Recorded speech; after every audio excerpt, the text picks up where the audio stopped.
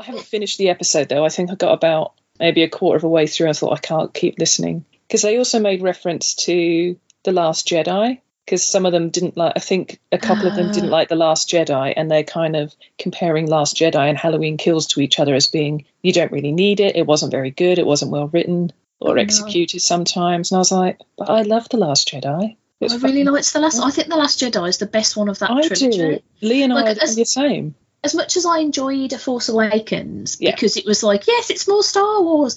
Yeah. I did, after a couple of weeks, the shine wore off it, because I was like, oh, it's just A New Hope again, but with a bird in it. Exactly. And a cute little ball droid. Yeah. Like, shall we fucking start? Shall we do it? Let's do it. Let's get it on. We could talk about this in the episode.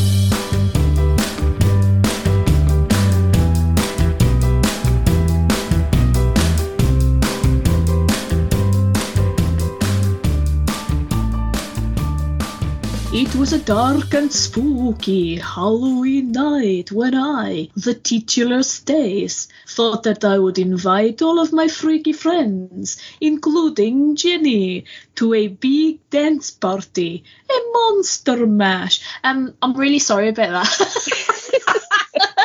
I tried to do a riff on the song Monster Mash. Crash. I liked it. No, it's Crash of Bane. Was it?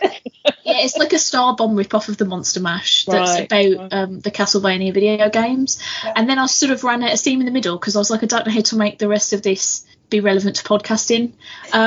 So, hello, everybody. Welcome to episode 122 of Stacey's Pop Culture Parlour. Now, I know what you're thinking, folks. You're thinking, Stace, we just had an episode last week. What's this nonsense about? And I'll tell you what it is. It's that I double booked myself because I'm a div. And then I didn't want to cancel anyone because the two lovely ladies I'd booked in are so lovely. I just wanted to talk to them both. So the result of that is that you've got bonus Halloween content, baby. So joining me in the spooky parlour, full of the still ghostly doilies and whatnot, is friend of the parlour and excellent friend of me.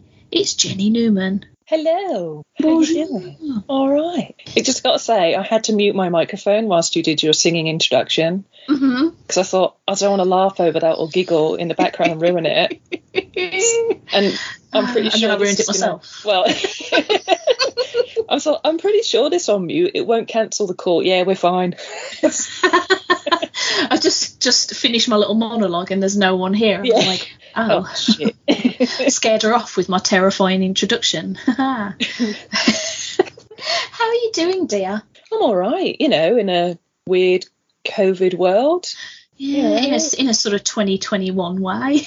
Yeah, I thought 2021 would be better.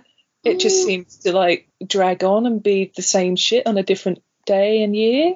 Yeah. But in saying that, at least I can go out now. I don't go anywhere. I was going to say, we can go out. Whether we do or not is entirely down to anxiety levels. Yeah, exactly. It's a very different level of conversation and how my anxiety is that day. And, I'll pop up to Norwich City and have a little spend, a little wander, put my mask on anytime anyone comes within 5 steps of me. Just imagine you're like... Yeah. I'm basically like Frankenstein's bride, It's like, no. No, I'm the same. I'm like, the instant I step on public transport, I'm like, oh no. What am I doing here? Why? So I'm so pleased that I drive, because I couldn't do public transport.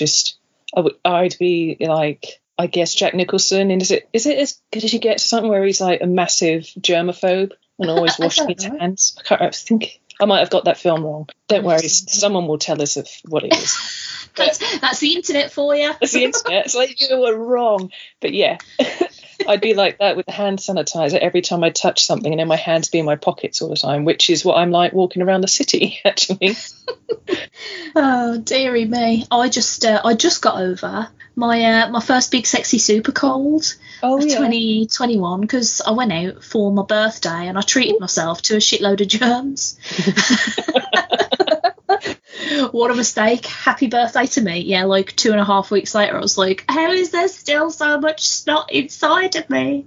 Why? It's like we've forgotten what a bad cold, we have forgotten what a bad cold can be. It is just a snot fest, and then it leaves you with a cold and excess snot for the next 2 weeks? Yeah, my body's just like, do you remember when you stayed in and it was good and you weren't sick ever? Yeah. Aside from your IBS, which is near constant. I get that. Yeah.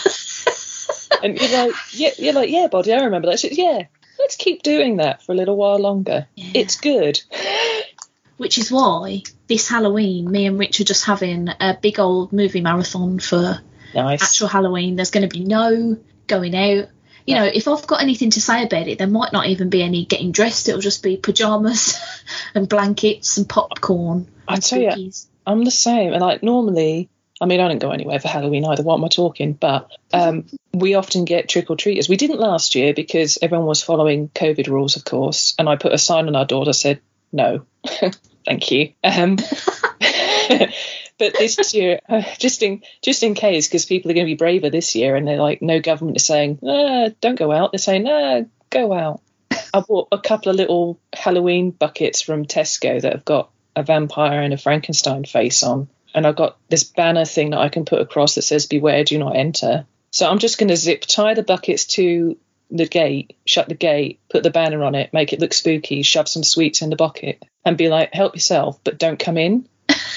You're a much nicer person than I am, because Halloween rolls around and me and Rich are just like full on, let's ignore the door time.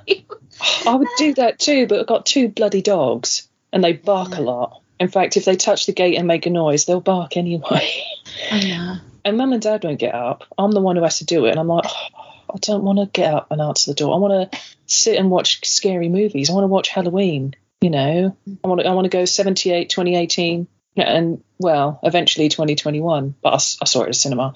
And other scary movies, because that's what you do on Halloween. You watch scary movies. Exactly. Yeah. Like, if you're anything like me, and what happened to me last year is you'll watch scary movies and then have an utter nightmare in the bathroom when a giant spider gets stuck in your bathroom light fitting and won't leave. Yeah, basically. And you just have to watch it run around in there, panicking. You can hear its little legs tinkling on the fucking glass, shitting itself. I'm pretty sure its dead body is still in there because I did not free it from the light because I was scared. And no, it didn't free it from the light because he was not bothered. Do you know what? If it got itself in there and it got itself stuck, that's just its life's choice, and I can't do anything about it. I was going to say, that's on you. Go out the way you came.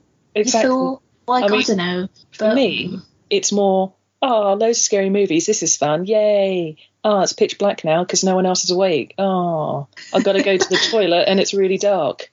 And then, you know... That's why the air torch on your phone exists for when you've watched a scary movie. Yeah. Sometimes that happens. And then other times, like, I've been to the loo, turn the light out after I've unlocked the door, open the door. I'm a bit scared that, like, Michael Myers is going to be there, or Freddy. So I don't know why I think this will help me at all, but I put a hand out in front of me. Like... so I can just chop it off. Yeah. You know, what ifs. Take my hand, not my body, although I'll probably bleed to death. It's fine. But then I get into bed and I go to sleep. However, I watched Candyman 2021. Right? Mm-hmm. And I went to bed, and even when I saw the original in the 90s, I will never say or even think his name 5 times near a reflective piece of glass like a mirror. Mm-hmm. Yeah. And so when I go to bed, my wardrobe, one door of the wardrobe, which is quite big, is a full-on mirror. Mm-hmm. So that night I went to bed. Put a dressing gown over that. It won't fit. It's a literal door. Slidey door. Yeah. No. And it's the outside door, so I can't even cover it with the other door. So I had to sleep with my back to the mirror all night. Did you? Now we're getting into it. Did you? So I've watched Candyman 2021 as well. Did you find it scary? No. Okay, good. Because here's the thing. Yeah, go on. So I think we talked about the 90s Candyman. I feel like we talked about this last year when we did the Halloween episode, Nash's in a Ham Wallet, which is still one of my favourite titles for a podcast episode ever. But so we both talked then about how we both found the film very scary. Yeah. And I think one of the reasons for that, and I think this ties into the reason why I didn't find the 2021 version scary, is Tony Todd's presence in the movie. Yes. Because in the 90s version, the Candyman, anytime he turns up, he looks intimidating. Yeah. He's a scary guy. He's got a scary voice. Like, they scarify his voice a bit in the film as well, but he's got like a very deep, sort of powerful voice. Yeah. He's got a hook for a hand. His costuming is like spot on. He's got like bees dribbling out his mouth. He's like, the tension between him and Helen is like, you could cut a slice of it out of the air and have it for your dinner. Like, it's properly palpable. Yeah, it's proper tense and sexual tension too. It's all... Yeah, absolutely. Whereas this film, and we're going to spoil this, guy, they made the decision, which in theory sounds great, but in practice failed miserably, to only have the Candyman appear in reflective surfaces. So once he was called, you could only see him in like mirrors or particularly shiny windows or I don't know, some sort of like shiny surface. And to me, that took all the presence of Candyman out of the film, and it didn't feel like there was anything in the film that was actually a threat. I feel the same. If the presence isn't there, and for others to see and be freaked out by or whatever, it just, that side of it didn't work for me. And although it was interesting in this one, because obviously in the original, the death scenes in that were quite gory, quite bloody. You know, it was very slasher film, which is what it is, as a slasher. But I found in this version, the director made the choice to not really show the kills. Yeah. I feel like there was only one kill we sort of saw, which was the two in the gallery. Yeah. Well, actually, we only saw one of them have their throat slit. And the others were all done, and the camera was either panning out, or if it was the dumb girls at high school, you know, you didn't actually see anything. You saw some blood dribbling. Yeah. Let's be honest, it was gushing. But you didn't see anything. And then I guess, I don't know, were they trying to not glorify violence? I don't know, but you're making a slasher film, so I'm not sure what the idea was there. Well, like, the only thing that I could think of, which makes sense symbolically, but again, just doesn't make sense for the actual film, is that I think what they were, and I might be putting words in their mouths at the moment, so like, feel free, people, to completely disagree with what I'm saying here, but I got the feeling that what they were trying to do was to show that they were trying to take the black people out of the violence, in the sense of, because like, obviously the Candyman older version and this new version is very much about violence against black people, and I feel like this film was trying to focus more on the violence against the black people than it was about, because obviously the original Candyman is a bit problematic in the sense that, you know, the Candyman is a black guy going around doing a bunch of murders. Yeah. So, and he really didn't discriminate who he killed. That. Yeah, I think they were trying to sort of address that a bit by trying to focus more on the violence against black people, which is a totally valid point, and it's a point that needs to be made. But the other thing that I found difficult about this film was that I don't think it was saying anything useful about those conversations. Like, you know, there's other films that I've watched that are about similar things where I've come away like really thinking hard about certain things and like looking at my own privilege and like maybe learning something new, if not about myself, then about like sort of society at large kind of thing.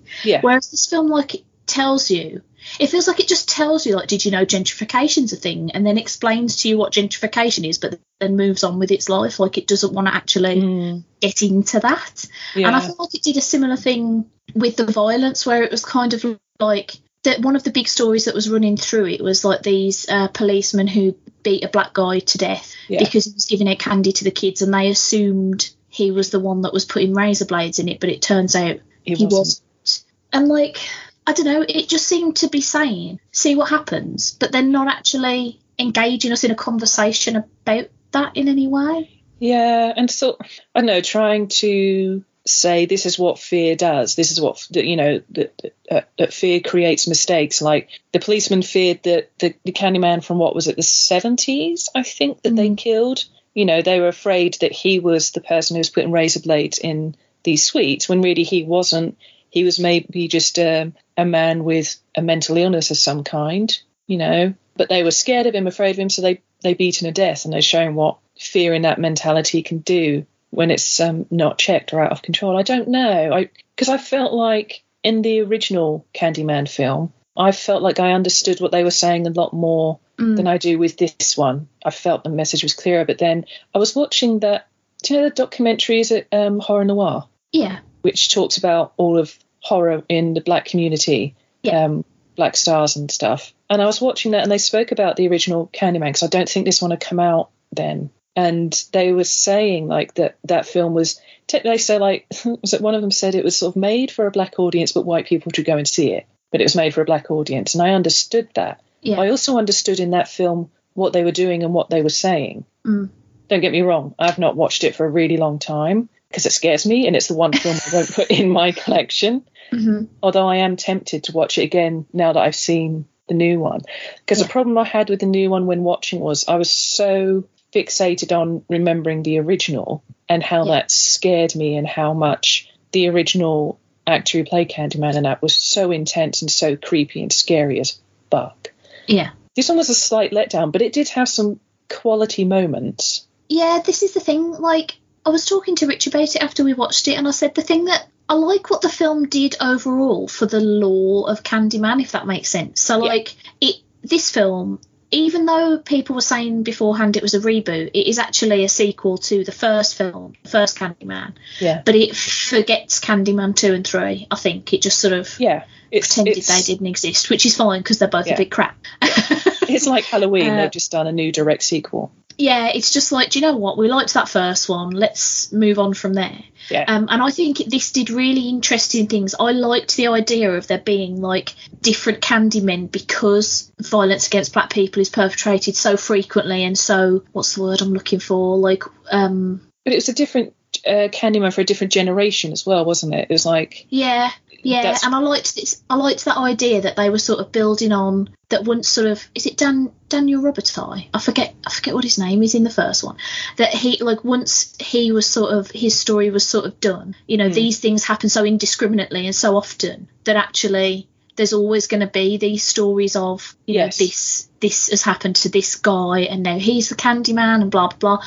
And I really liked the idea of that. Yeah. But I feel like where they dropped the ball was like all of the lead up to that last sort of 20 minutes where that really sunk in. Because like all of the stuff prior to that to me was just two quite pretentious arty people being around other pretentious arty people going, oh, gentrification's bad, I guess, but not actually talking about why. Yeah. And then some of them got murdered. Like, and in the most sort of like, I don't know, like just kind of boring ways you could imagine. Yeah. And I genuinely was surprised as well that the lead guy, Yahya Abdul-Mateen, like he felt really flat to me in this film. He did to me. He annoyed me more than anything. Well, look, I just couldn't be arsed with him. Did you watch the Watchmen TV show? No, I didn't. Oh, well, he was in that as Dr. Manhattan and he was fucking phenomenal. So when they said he was going to be in this, I was thinking at first that he was going to be like the main Candyman, I suppose. So I was like, this is going to be like, if there's ever somebody in our current generation who can take over from Tony Todd as Candyman, it's going to be this guy. Like, he's going to be amazing. And I was genuinely bored by almost everything about his performance. And I don't know whether that was because like the writing or the direction or a combination of things, but I don't know, I never felt like I gave that much of a shit. No, I didn't care about his character. No, I was more interested in his missus. Yeah, who I didn't realise it until I looked her up. Is it Teyonah? Teyonah Parris. Rambeau. Yeah, it was Monica in that, and I was like, holy shit, I couldn't place her. I recognised her and I couldn't place her, but I thought she was really interesting. I loved her character, and her brother I thought were terrific. But there was one scene that really made me laugh, and I thought that's very smart and well done, because that's a change up from your run-of-the-mill slasher. Was when she's looking for Anthony when he's going full on mental break, you know, becoming whatever, and she's looking for him, and she gets locked in at the laundrette. Oh yeah. And she's in that guy's office, and she's looking around, and she opens the door that's like then it's a stairway down into a creepy basement, and the lights are off, and she just opens the door, looks, it's like nope, shuts the door again. I thought, yes, that's exactly what you should do if it's scary and creepy. Nope. Absolutely, just nope right on out of there. I love that. Sort of, if this was just like a run-of-the-mill slasher, that would have been a girl going down the stairs, and it would have been the typical, you know, scary stuff. But that really made me laugh. The time that Anthony, the lead guy, one thing he did do that really made me laugh, though, was when he was really drunk at his exhibition. Yeah. And he goes out the door yelling back at that other guy's like, bitch. And it really made, and he fell over when he went out the door, but it really made me laugh. And that's about things. I think that was like the only time he really showed any personality, is probably why you found that bit I think quite interesting. I did say to Rich as well, I said, is it really terrible that I think his paintings are awful until he starts, after he gets stung and he becomes a mental and starts I'm like, those paintings are amazing, put them on a wall today. Absolutely true. And I love that they brought back the actress who played his mum. Yes. Vanessa Williams, I think. And I thought that was great, because I was watching it, I thought, no, you can't. Oh, you are the original, though. Well, this is the thing, because we saw her and Rich was like, get off, that actress, no way she had a baby back in like the early 90s or whenever the film's fucking set. And then we looked it up and we were like, no, it's the same woman, she looks amazing. She does look amazing. And I love that. And like you, I love the whole mythos and lore of Candyman and the crazy guy that explained it. I mean, I do have that thing where I forget what it's called. It's a weird condition that you don't like seeing, like lots of little bumps or holes or things. Oh, yeah, my sister-in-law's got that. It's like, I can't remember exactly what it's called, but yeah, I know what you mean. So you don't like spongy looking stuff? And no, not when it's like, and there's little things inside it. It's one of those things like fascinating to look at. I don't want to look at it though. It creeps me out.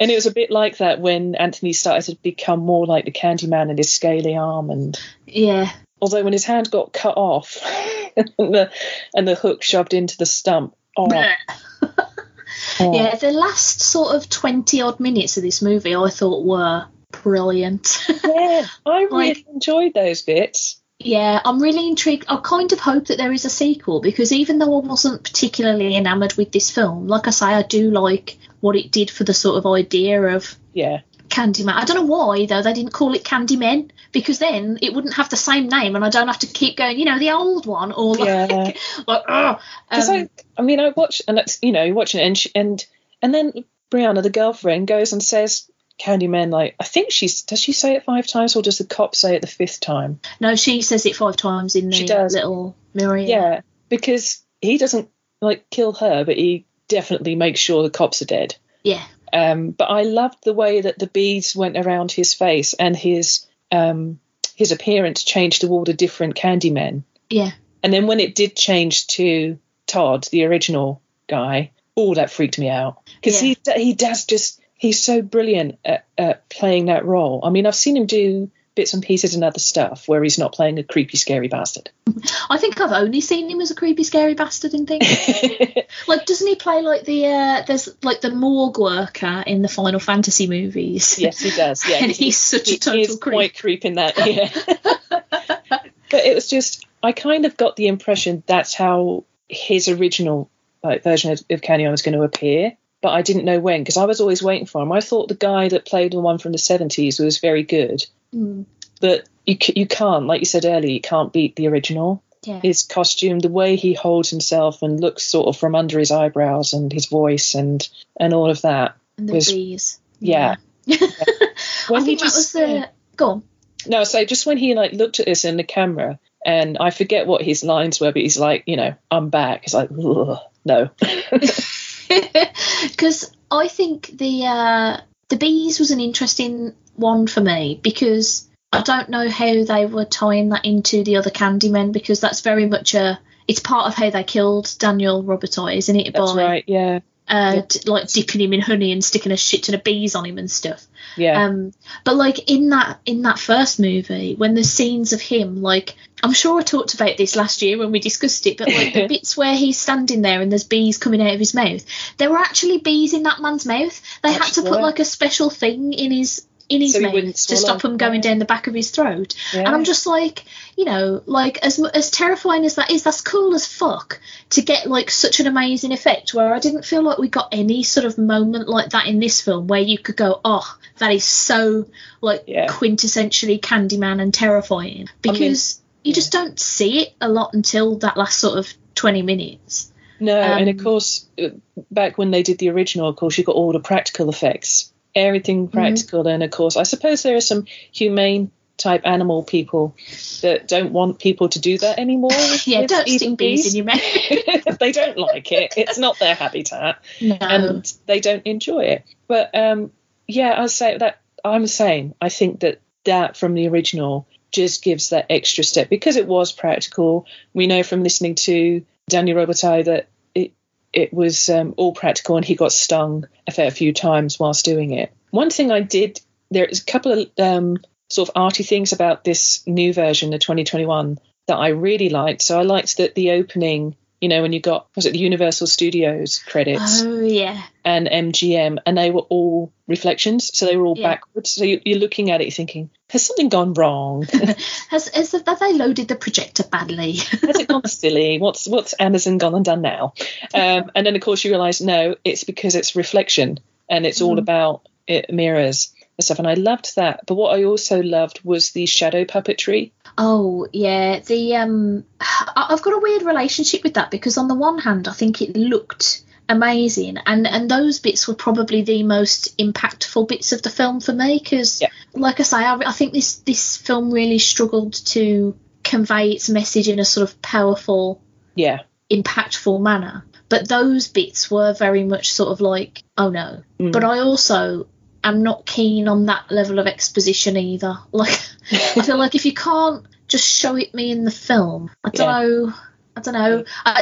That's just a Stacey niggle. That is, like, I'm like that a lot anyway. I'm not the kind of person who wants to sit and hear a lot of people talking. Like, you know, I talked with Danny on the last episode about Midnight Mass, and I was like, oh, like that program is absolutely phenomenal in many areas, but there are so many times when I just wanted to put a crank in it and wind it up a bit because I was like, come on lads, we've been sitting and talking at this table for a good 10 minutes now, nobody needs this. it is I mean, yes, because Midnight Madness, that's not what it's called.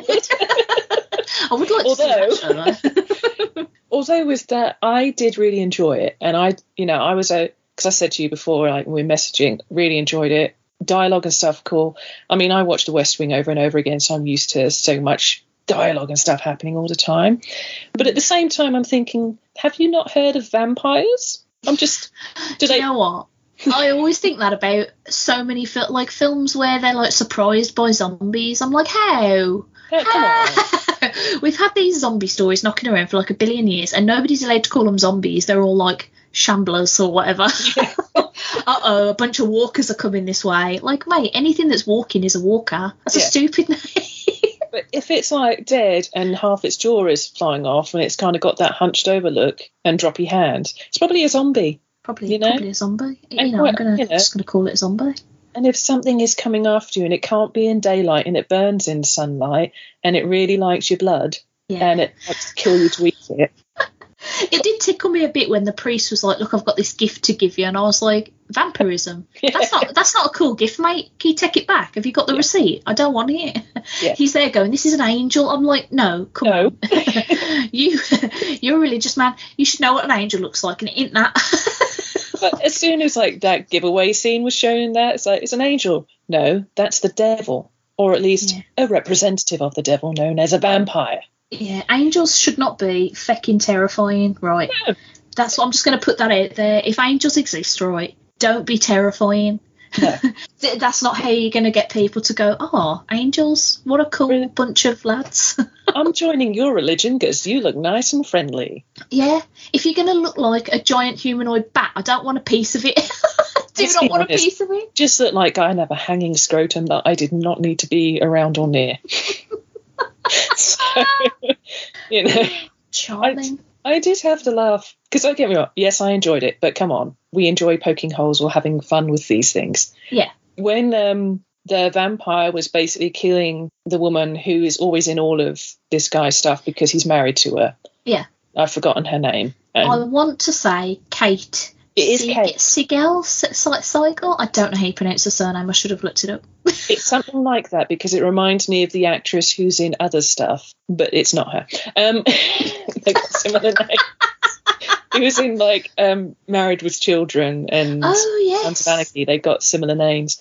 But yeah, her, not the Married with Children woman, the broad who's married to the director who makes all of those things, and that film Hush, was it? I think. Yeah. So it made me laugh when the vampire's like killing her and squashing her head whilst sucking out all of her blood, and she's just using the knives to cut holes in his wings. Don't get me wrong, brilliant idea, but slightly flawed because he still got off and flew off. Also, consider maybe stabbing it in the body. Yeah, a little. I mean, I got the idea that she didn't want it to fly off the island and go somewhere else and do the same thing to other places. Yeah. So, like, do a little bit of wing sabotage, but just have a little think about stabbing it, I don't know, in the heart. Because, we've watched Buffy. We know these things. Yeah, come on now. Anyway, Candyman. Candyman, yeah. Massive tangent. Let's steer it back. Yeah, I think that the overall thing with Candyman for me, I think I gave it 3 stars on Letterboxd out of 5, and it was because like there was a lot of stuff I liked about it, like you were saying about the opening sequence being like mirrors, and I quite enjoyed like there's like a credit sort of sequence where everything's upside down, and there's things filmed from like slightly weird angles that do make things seem a bit like. Yeah. Weird, yeah. But there are other points in the film where stuff like that doesn't work. Like, so you mentioned earlier, there's a sequence where some dumb bints at a high school are in the toilets, and they're like, "Oh my god! Like, what if we said Candyman 5 times? Oh my god!" And they're all like, "Oh yeah, let's say Candyman." So like, you say it just like that. Just like that. They're actually a lot less annoying than that, but that's the best American accent I can do, so sorry, everybody. Anyone from America is like, uh-oh, can't listen to this bird anymore because she's a disaster. So they say it 5 times in the mirror. Yeah, they say it 5 times in the mirror, and they start getting murdered, as you do. Yep. And it sort of cuts to a very bizarre shot, completely unnatural and sort of rubbish shot of, like, there's another girl who's hiding in the toilet cubicle, and she's looking down, so you sort of see it from her point of view, looking under the door where there's a very small compact mirror that one of the other girls has dropped as she was being murdered, so that you can sort of partially see another girl being murdered.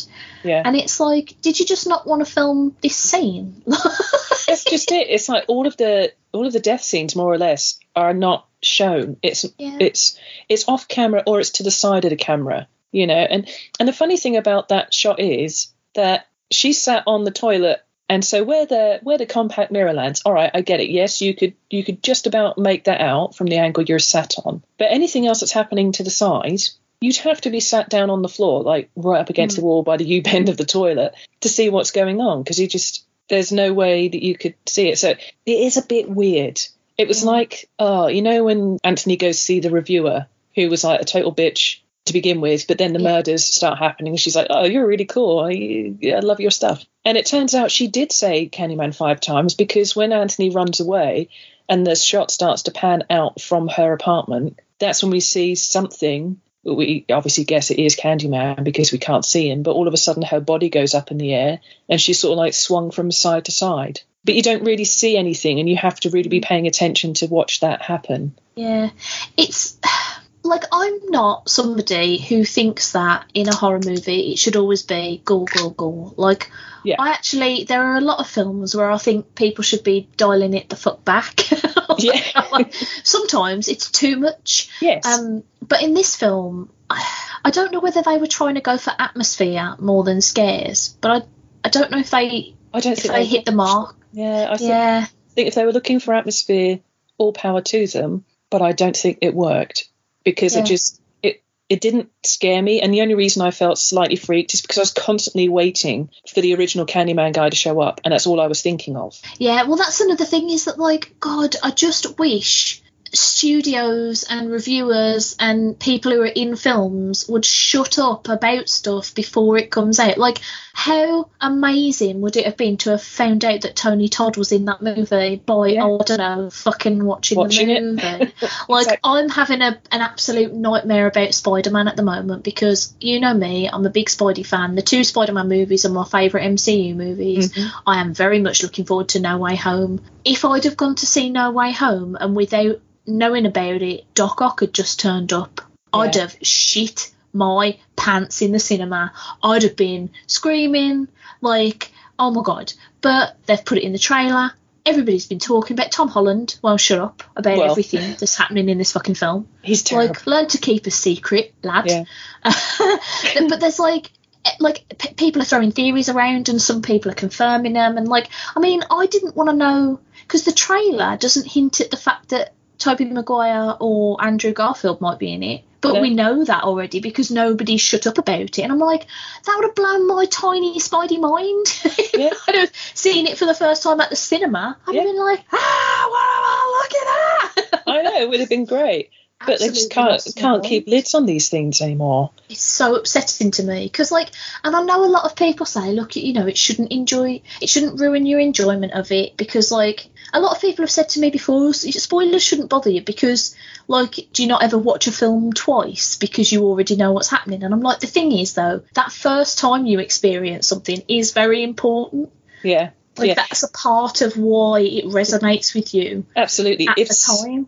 If someone hadn't told me before I had watched it that the reason The Sixth Sense is so great is because Bruce Willis is dead and he doesn't know it, I would have got more out of that film. But because I knew that, it's like, it's fucking obvious, he's dead. Yeah, nobody had told me that he was dead, but everybody had told me that there was a huge twist. So I was like fucking magnifying glass on it right when this twist. Then almost immediately I was like, he's a dead man. He's a dead man. That's the problem with it. Yeah. Although when I watched The Haunting of Bly Manor, as soon as I saw the opening scene of a woman looking down a well, I thought, well, she's dead. Don't mess around with a well. Yeah. And if I've got one piece of advice for this Halloween show, just never fuck around near a well. Just don't do it. Wells are not, despite their name, they're not good for your well-being. They're not. They're a bad time. Mm-hmm. Just an absolute bad touch. Just stay away. They're full of long-haired nightmare women or giant fall into your doom times. People just pushing you over. Yeah, Look, let's be honest. It's just, wells, mirrors, black flame candles, just don't mess with any stupid, spooky shit. Just stop it. Yeah. Just don't. This is the thing, right, is that I am not even slightly a superstitious person. But I know that the Candyman isn't real. But like you said earlier, I'm not fucking doing that shit. There's nothing reflective in this room aside from, I suppose, the computer screen, but I've got it cranked up real high on the brightness, so I can't see myself in it. Why? I know. See, there absolutely is a mirror in the room I'm in, but I'm not looking at it. So that's the crucial difference. That's the crucial difference. I'm not looking at it, and that means it's okay. It's not a summoning, it's just a talking about. It's just a talking about. I don't want you. I don't need you. I like my life. Stay away. I know. Life could be better, but it won't be made better by a Candyman. No, exactly. The presence of a Candyman in your life is rarely a good thing. Exactly. And I don't need to tempt that fate. I just don't want it. I was having a wonderful sleep the other night. When was this? Saturday night, Sunday morning. I had a weird dream. I don't remember what happened. It was off-putting. And when I woke up, I could have sworn I heard a woman or something crying behind me, and it freaked me the fuck out. And I didn't want to turn around for an hour. Oh my God. I feel like it was just a remnant from, when you're sort of still half asleep but slightly awake. So you're probably still slightly wisps of dreams, but you're kind of also aware. Yeah. I think it was more like that. There's been a couple of times in my life when I've been genuinely scared about things that I thought might be spooky, and then they turned out they weren't. And one of them was when a magnet popped off my fridge of its own accord, and not slowly demagnetised and slid to the floor, like popped off the fridge. But it just turned out that actually what happened was the ceramic part of the magnet had come away from the magnet part of the magnet and just fell off. But I thought that was obviously a ghost. And then there was another time when I was downstairs watching something, and Rich was upstairs about to get in the bath, and he hadn't realised that his phone was still paired to the TV. So I was in the middle of watching a film, and then all of a sudden Spotify came on, and it was playing I can't remember what song it was, but it wasn't a particularly upbeat song, and I was like, what is happening? Ghosts are changing the channel to spooky songs. And then Rich texted me and said, is this playing downstairs? Because nothing's coming out of my phone. And I was like, it's you. That's what's happened.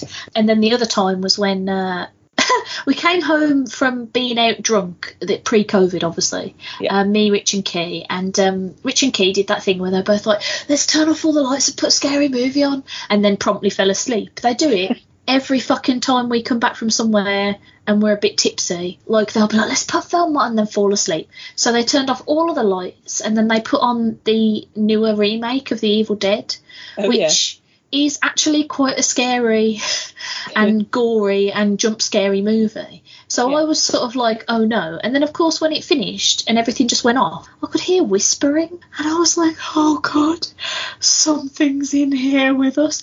That was another case of Rich accidentally having put something on his phone but turned the sound down real quiet. So it'd obviously been playing throughout the whole film, but I hadn't noticed because the film was on. But as soon as it was finished, I could just hear like this like teeny sort of teeny weeny whispers. Have a similar sort of thing. So the room I'm in is a den. It's where I watch all my movies, games, where I work and everything. On my Xbox, I have an external hard drive, and I didn't realise this until later, but I was sat in here one night, I've just switched everything off, I was about, get ready to go off to bed or whatever, and I could hear this noise, and it sounded like a woman crying, like sort of thing. God. And I could not figure, and it freaked me the fuck out, and I couldn't figure out what it was. And I could hear where the sound was coming from, because there's a blooming great big window at the end of this room. Yeah. I mean, I have blinds and they're always shut unless I'm an idiot and forget to. And I'm always afraid that at night time I'm going to look up at the window and there's going to be someone just stood there. Because this is what a lifetime of watching, what it is really, a lifetime of watching slasher movies does to you. Like someone's just going to be there. But I just couldn't figure out what this was. And then I heard it again and I realised it's coming from my Xbox. It's coming from the external hard drive. It's like the external hard drive every now and then just kind of whizzes on and whizzes off again. Oh, God. But it's a noise of its little motor inside. It sounds like a weeping woman, and it's frigging terrifying. Oh, no. I don't like that. No, I don't like it either. No, why would you make it sound like that? I don't know. I know, makers of Xbox, sort that out. I know. Next time, make it so that it sounds like when it comes on, it plays like a jolly tune, like the Cantina Band theme or something. Yeah. Exactly, and then I can just be pleasantly annoyed by it, and that's fine. Yeah, exactly. Because obviously, I mean, if you feel we're done with talking about Candyman. Yeah, I feel like I've said my piece. Yeah, so I'm the same as you, that I would give it a good 3 stars. I think that's fair. Definitely better than average. Yes. But not what I wanted. No, exactly. I suppose. It is all right. Yeah. Yeah. Because I was going to link that whole spooky person outside your window. It's full on Michael Myers. That's what that is. So Halloween Kills, eh? Halloween Kills. I loved it. I really enjoyed it, and yet there are such polarizing opinions about this film. So many people hate it, and it's utter Marmite, isn't it? It really is. Total, like all of the reviews I've seen, I've not seen a single this is all right. It's always it's either been this is a travesty and a mockery of the Halloween name, or this is great and I loved it. Yeah, exactly. I've only seen in the Facebook group I'm in, 1 or 2 people say, do you know what? I didn't love it, didn't hate it, I enjoyed it. That'll do. And I'm like, I appreciate that. That's good. But the others that are like, this is terrible. This is Rob Zombie awful Halloween resurrection terror. Oh, no, it isn't. And it's not. I'm like, are you mental? Not at all. I mean, I've watched all of the Halloween movies. It took me a long time to get to Halloween 3 because I've always considered that to be dreadful, and I still consider it to be dreadful. We all do. Lee doesn't. He loves it, and I appreciate that too. Well, Lee's a weirdo. He's a delightful weirdo, but he's a weirdo. Love him, I do, but on this one I'm like, nah, mate, because somehow they're scraping off bits of Stonehenge and it's making people go batshit crazy, and they're killing kids in Halloween masks, and that annoying song and Shamrock. Anyway. Yeah. But I loved it. I went to the cinema to see it because I saw the 2018 one in the cinema, and I thought, I have to see this one in the cinema, so I'm just going to mask up and just go. And I did in the early afternoon when I knew it would be quiet. So, but I really liked it. And some of the other stuff I've seen people complain about is, and I don't know how they missed this because they've been told this since they said they were making the film, they didn't realise it was picking up straight after the 2018 one had ended. Right. It was just a continuation.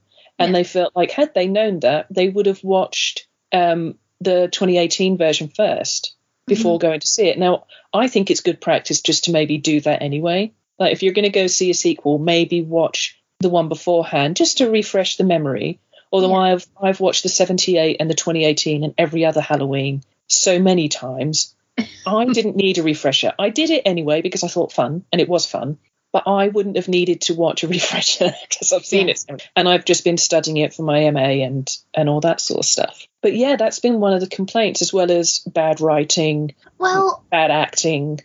Okay, so let's get into it. So I've seen a lot of people complaining, that they didn't realise it was a sequel to the 2018 one, and also sort of linking to that slightly, that they didn't realise it was going to be the middle of a story.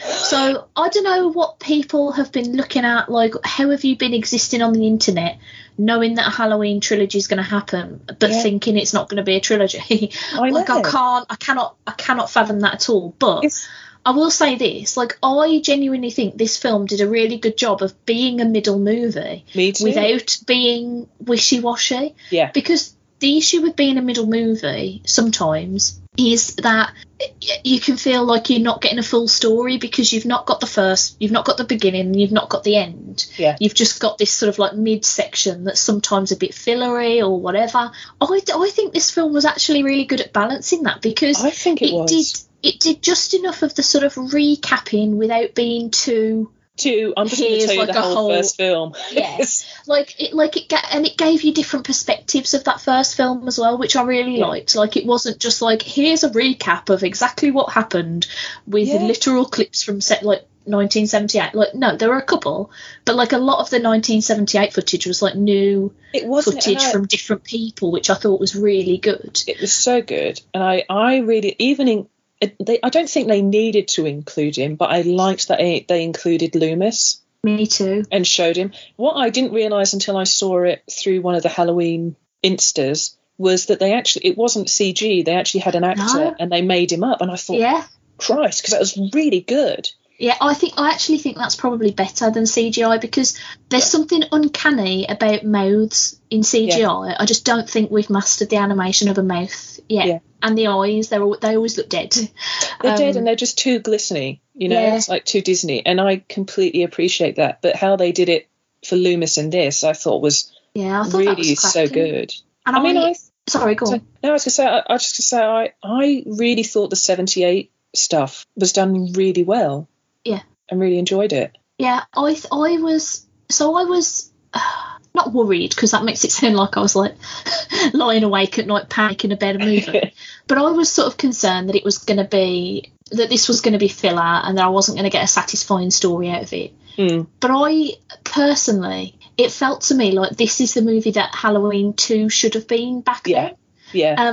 Like yes, Laurie's in hospital, but now we've got Michael doing X, Y, and Z around the place, and the people of Haddonfield losing their fucking minds. Yeah. And I felt like there was the end point where people are saying, "Oh, it's not the whole story. I haven't got the whole story." Well, of course not, because there's a fucking third one coming. Film. But also, where it ended, I felt was like a perfect sort of like, "Oh, you can't do that." Me too. I was so pissed off about that ending. I want the third one. Like, no, give it to me now. Yeah. And the other thing that I will say about it as well that I really liked is that I have got a proper bee in my bonnet of late about films being unnecessarily long. I think I talked about this on last week's episode with Danny. I can't remember what it was in reference to, but like, there are so many films that I see now where I'm like, it's 2 hours 45. Could have easily been just 2 hours, and it would have been much tighter and neater and better and less flabby. Yeah. And this film did not feel like 2.5 hours to me. Like, there was not a single frame of this film where I was bored or I was like, how long has this been on? It was constantly like, here's some exciting things to look at. Yeah, exactly. It was constantly moving and moving forward. Even with the flashbacks, it was still moving the story on. And yet I was listening today, and I've heard others say they were a bit bored with it. They thought that the writing wasn't great. Like, there was a whole amount of time where nothing was happening. They were just having a conversation. It's like, but are you listening to what they're saying? Yeah. Are you listening to what they're doing to move? And let's not forget, like you've just said, and this is a thing that I've seen a few people comment like us saying, this is the middle part of a trilogy. This is the middle setup to get to that end part, which I heard today, and I've not heard the creators say this, but someone commented on Facebook today to say that the next film was going to be a time jump. Oh. And I hadn't. I mean, it makes sense because honestly, how long can Halloween night be? Yeah. You know. So I'm going to do some reading up on that and see if it's true, because someone said they'd heard the creator say it's going to be like a 4-year time jump. And it's like, well, I know that Michael got like pitchfork in his back. He's been shot, stabbed, had the shit kicked out of him. Set on fire. A couple of digits shot off. I mean, the dude could probably do with a breather. Yeah. But to disappear somewhere for 4 years, I don't know. That seems like an awfully long time. The thing is, though, I suppose it depends how you're taking this. So if we're sodding off everything that came between the first original Halloween movie and then Halloween 2018, then it's been like 40 years.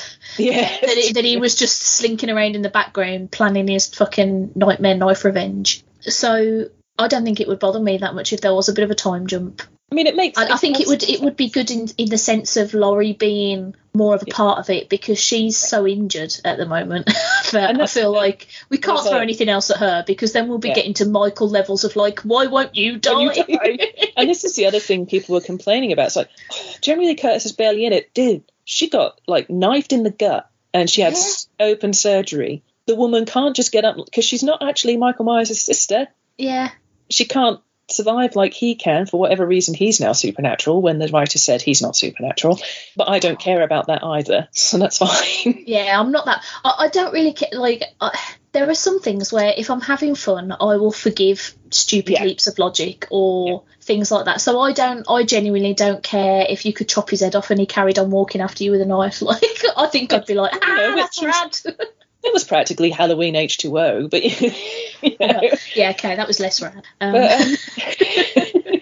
But it's like, she was wounded in a hospital, but the scenes that she had in the hospital, especially with the sheriff, I thought were really great. I really enjoyed that character building between the two of them, because I loved the 2018 Halloween. The problem I had was that Jamie Lee Curtis, bless her heart, she is not a fan of watching scary movies because they scare her, even though she is in one of the most famous ever made of slasher genre. She doesn't watch them. She's scared of them. And she was like, Halloween 2018, it's so scary. It's the scariest one. I was like, oh, cool. I'm going to be able to feel scared again. Watched it. Oh, cool. Not that scared.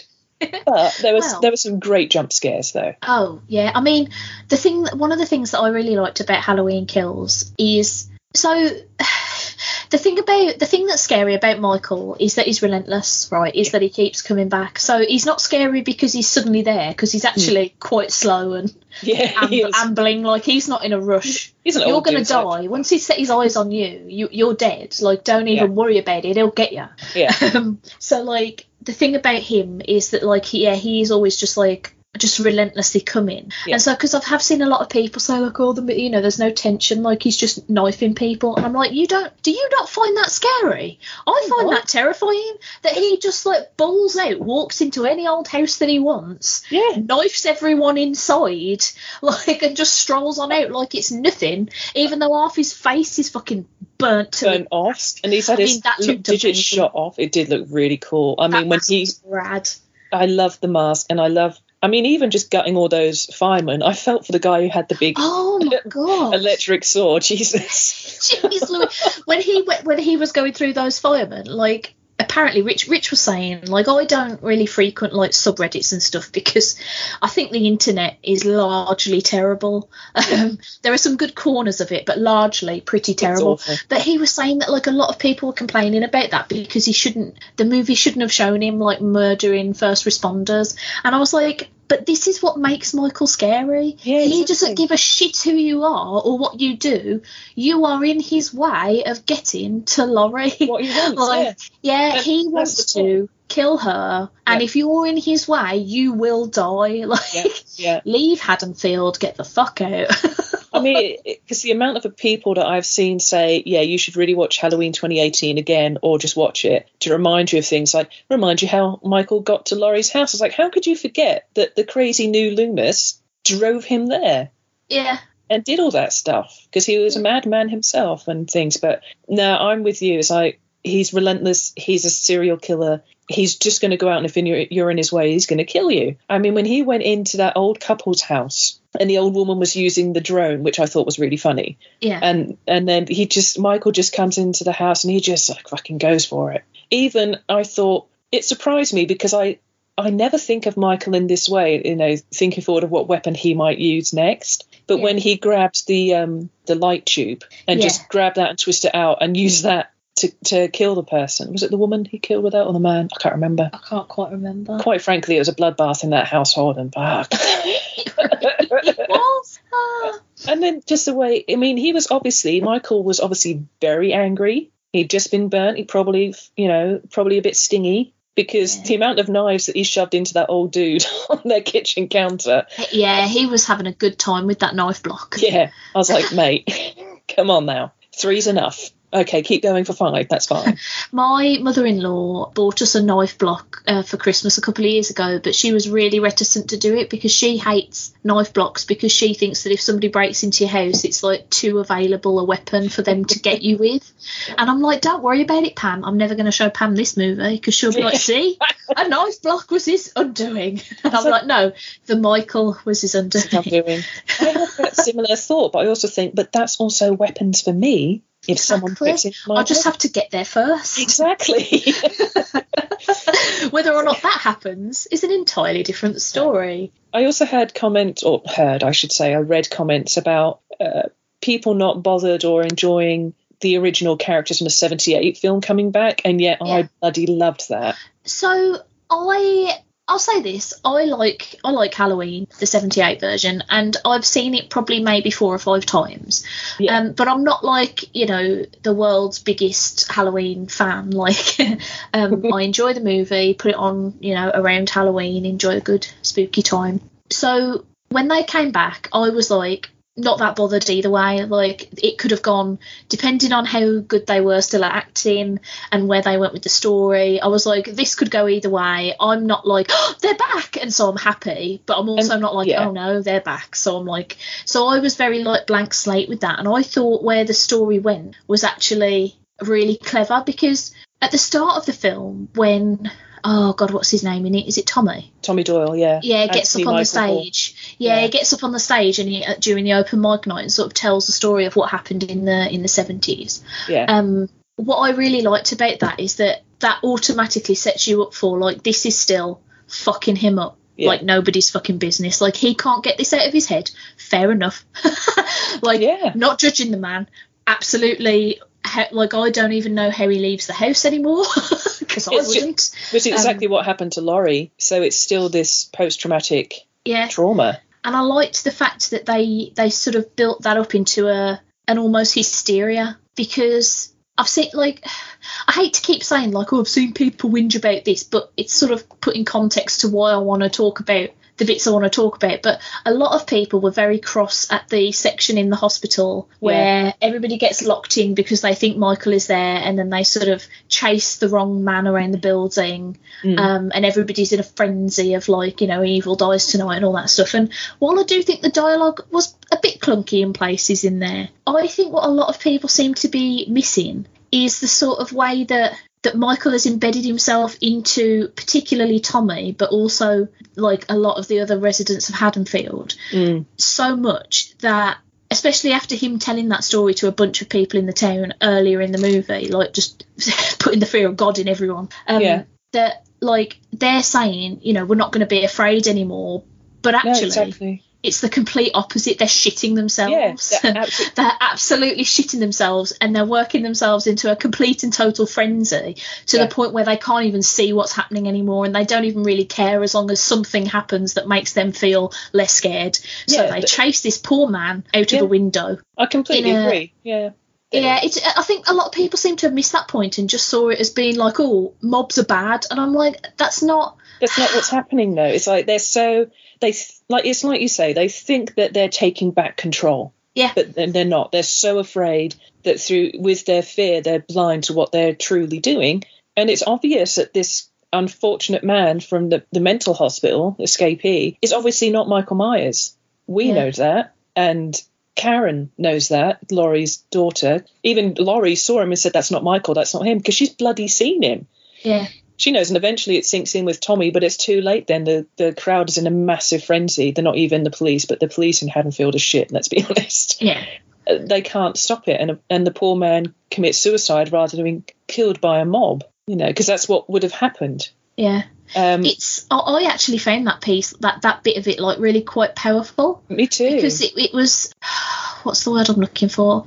Like, it felt very much like it was talking directly about how fear can drive you to be doing the wrong thing, even for the right reasons. Absolutely. And what I did really like about it as well was I felt like Judy Greer was done a bit of a disservice in the 2018 Halloween. If I'm honest, I don't even really remember what she did in it that was really that useful. Until the third act, she didn't do a lot. So I was quite happy that she got a lot more room to play this time. Me too. I love her. I'm really pissed off, but I love her. She was genuinely really good. And the Andy Matichak, well, I can't pronounce her surname, but Alison was her character. Matichak?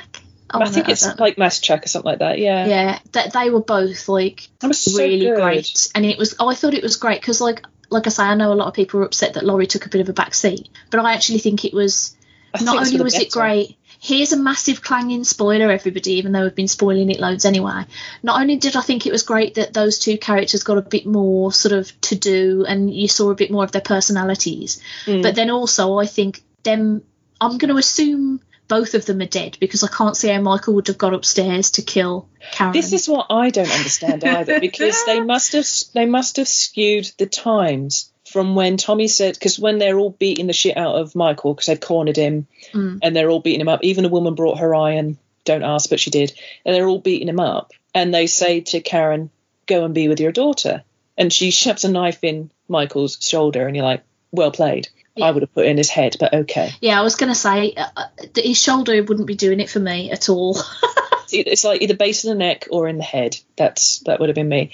But she leaves, and then Michael fights back, as we knew that he would. So it feels to me like, did they skew the time? So like when she was going back, he was doing that, and somehow he got round to the back of the Myers house, or actually Big John, Little John, who I loved so much, into their house, and somehow got upstairs with no one seeing him and into his sister's bedroom to then kill Karen. I was so angry they killed her off, but I knew it was going to happen.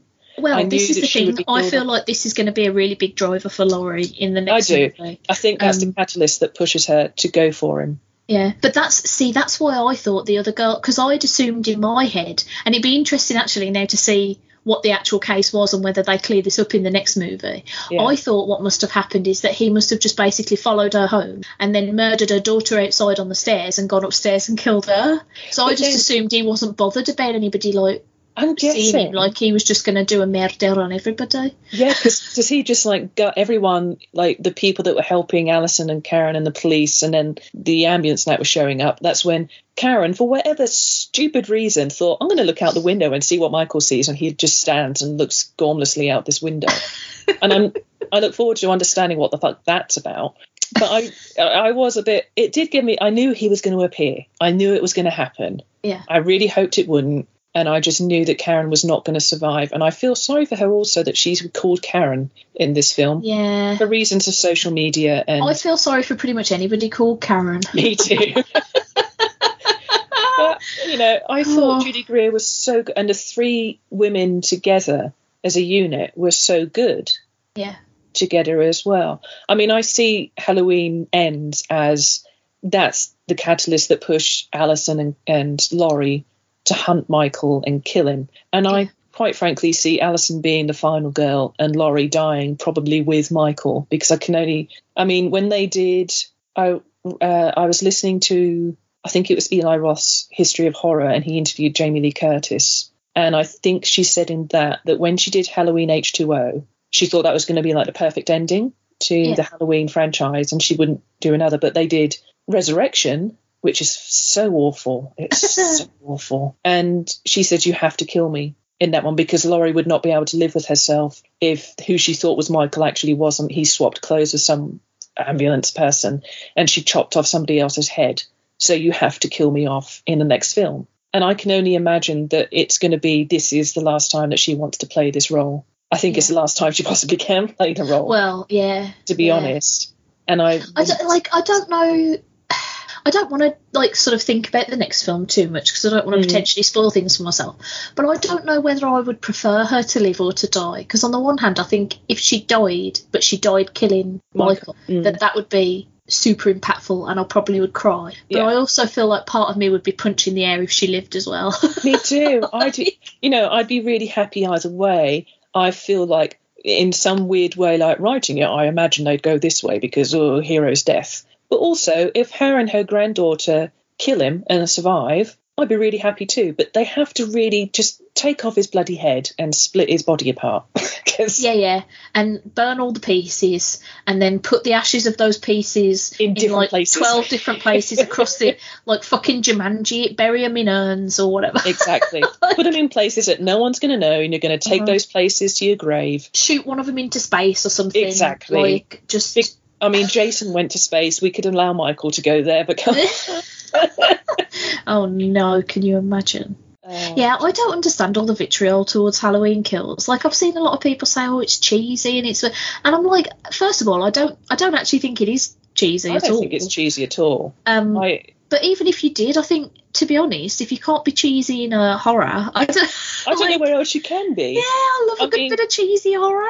I mean, have you watched slashers ever? They're not all high art, Things like The Get Out and even Candyman 2021 to a point, they're a slightly sort of, I don't know what there's a certain term for it, but they're like almost a higher art of horror. Yeah. Than what things like Halloween and Scream and all of those are. They're very different level. If you were going into Halloween Kills expecting some high brow sort of thing and not expecting the middle of a story that is a continuation in a trilogy that wasn't just going to be really, and it is really brutal. It is one of the most brutal Halloween movies I've watched. But I mean, I loved it. Well, this is what I said to Rich. I said, like, a lot of people have said it's too brutal, it's too gore, it's too much, and I was like, it's literally called Halloween Kills. This is the movie where he's doing all the kills. Yeah. Exactly. I don't know what you were expecting from this if it wasn't Michael Myers doing a bunch of murders. It's not like Halloween Sleeps, is it? Come on. No, it's not like, Halloween goes to the park and enjoys himself on the swings. Like, well, he did in a way. He had a right good time on the swings and on the spinny thing. And the little roundabout, yeah. Didn't think of that, did I?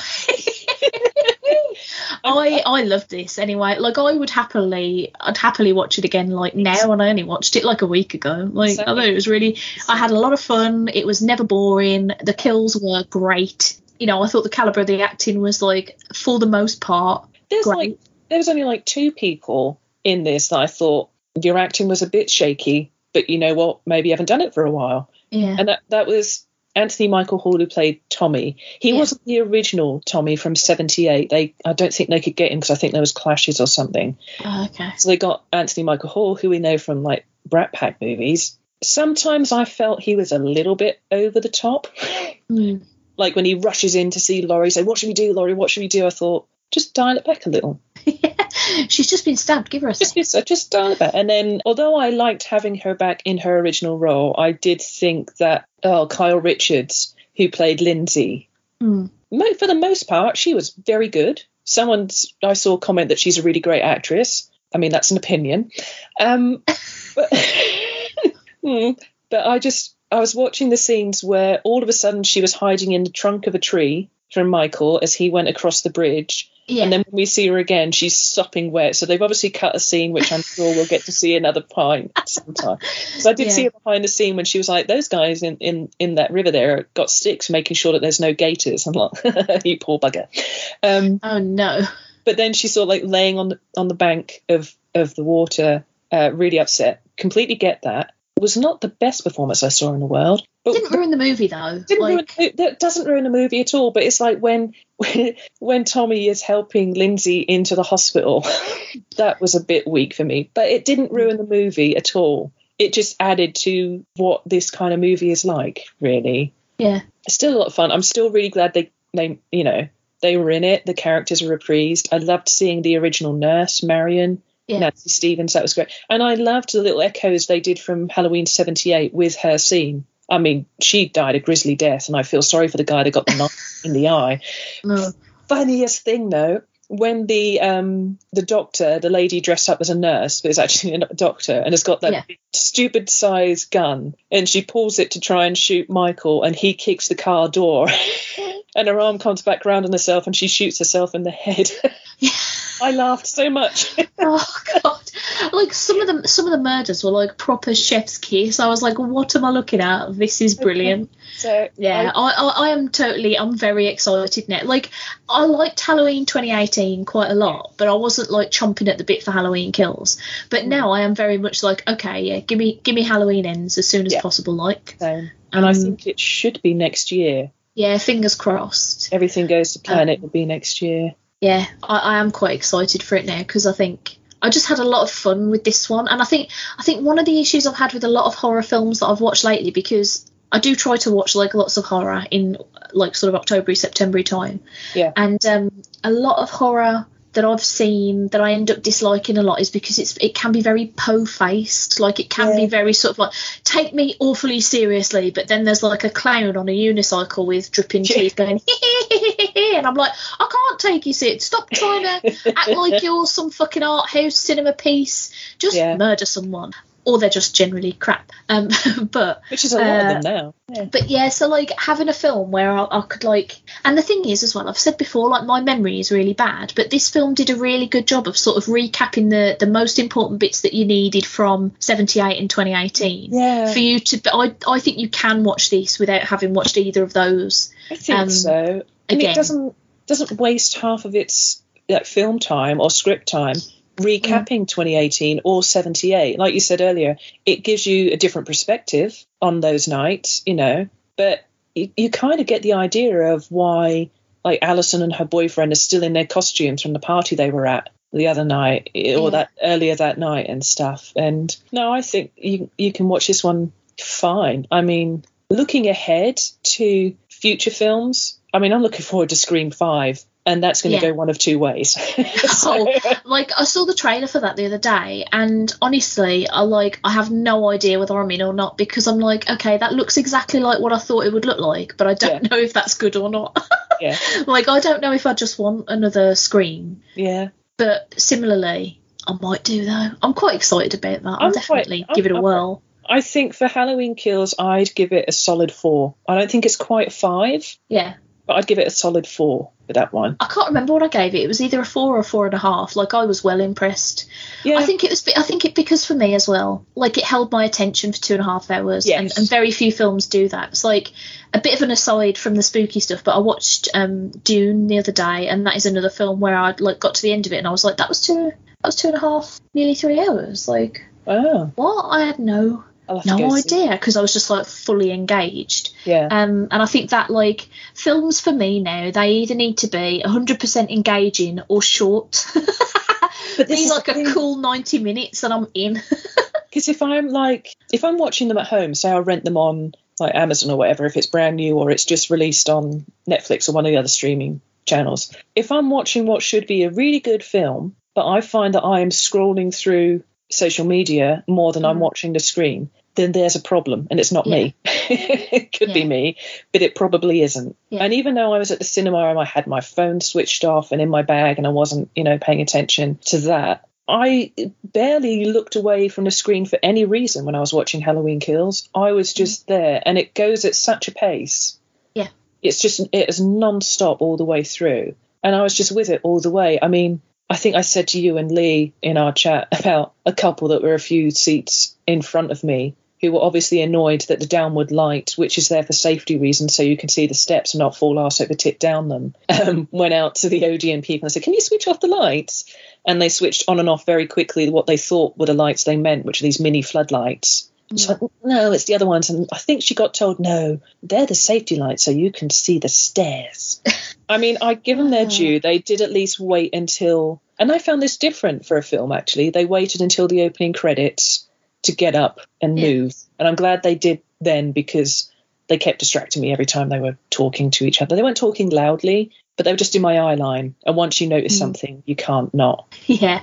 I've got to say, I miss the cinema in the sense of the scale and the experience of the film. I do not miss the cinema in the sense of other people being around me. Yeah. And not just for COVID reasons, just because largely they're quite annoying. They are. I know. I'm the same. I'm exactly the same. I missed the cinema. I missed it more than theatre. I missed the smell of fresh popcorn being made, or at least reheated. And fresh inadvertently. Fresh in the same. And going in, sitting down, and that experience. I did not miss the other moviegoers, just the annoying ones, because there's either the idiots that are on their phones, and I'm sorry, but I also go to watch the trailers. I like trailers. I don't want to see your phone screen about 6 rows ahead of me because I can see it through the corner of the gap in the chair because it'll annoy me. And then I don't trust that you're going to switch it off during the film, and then that's going to annoy me. And then there's the people that are chatting away whilst you're trying to listen to a scene. It's like, shut up. Yeah. There was, when me and my mum went to see The Greatest Showman, somebody, about 5 minutes into the film, just ran into the cinema, threw 2 milkshakes into the crowd and ran back out. And one of them landed in the row in front of me and my mum, so it somehow splashed up onto our feet. But we were like, we did get offered free tickets when we came out, and I was like, do you know what, I've got a Cineworld card, so it's much of nothing.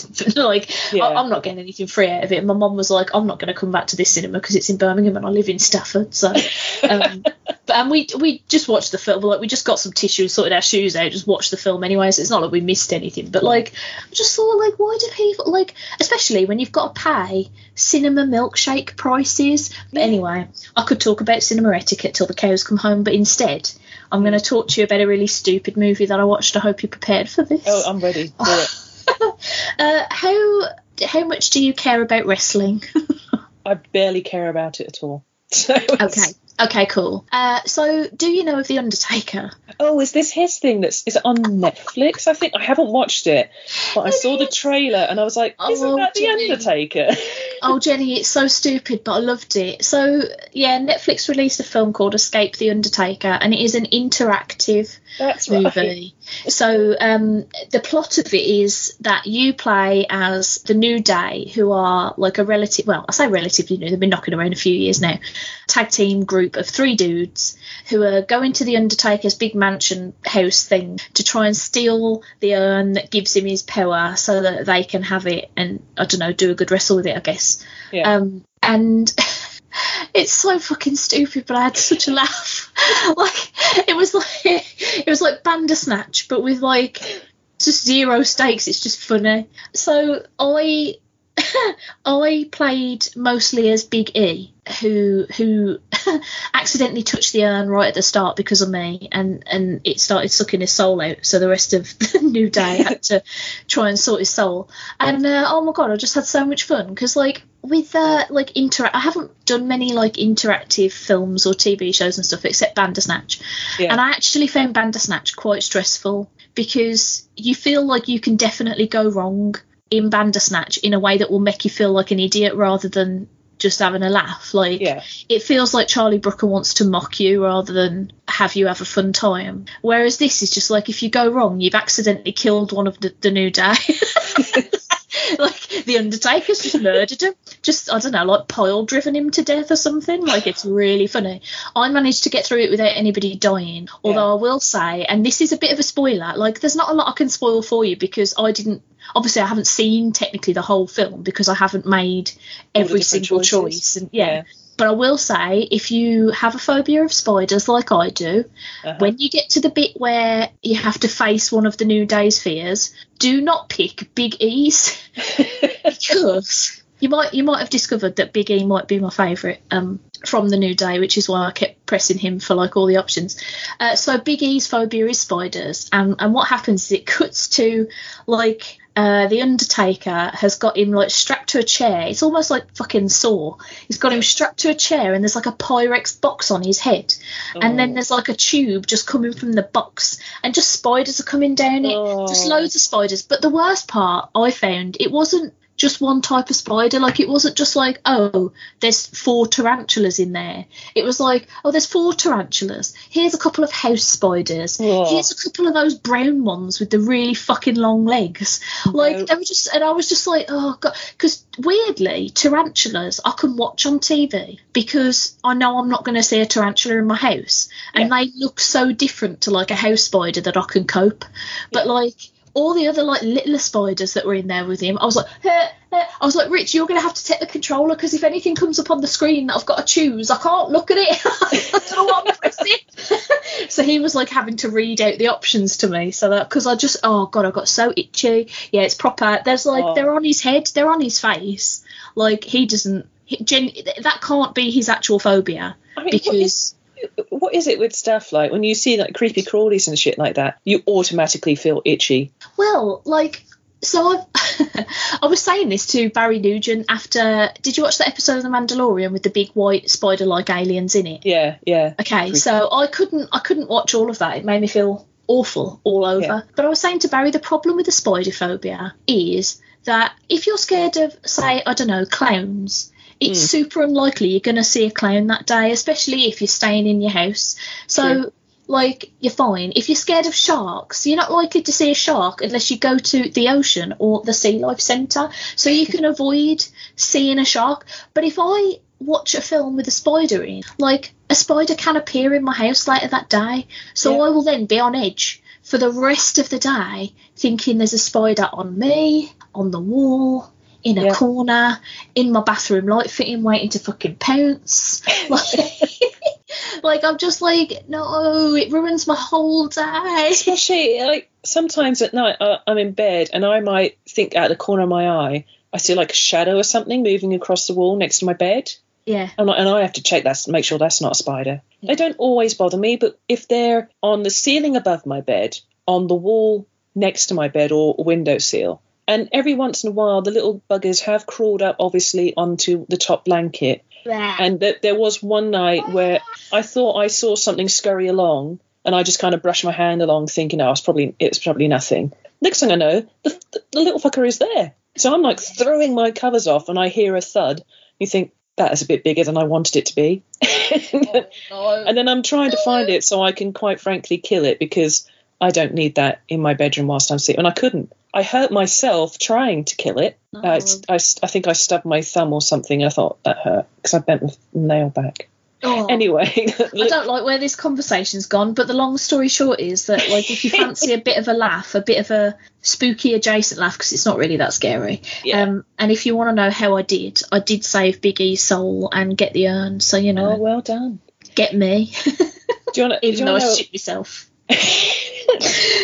Something I'm watching that is nowhere near as fun, because that one sounds fun, but I'm watching it and now I've started it, I'm going to have to watch it to the end just to find out who the killer is.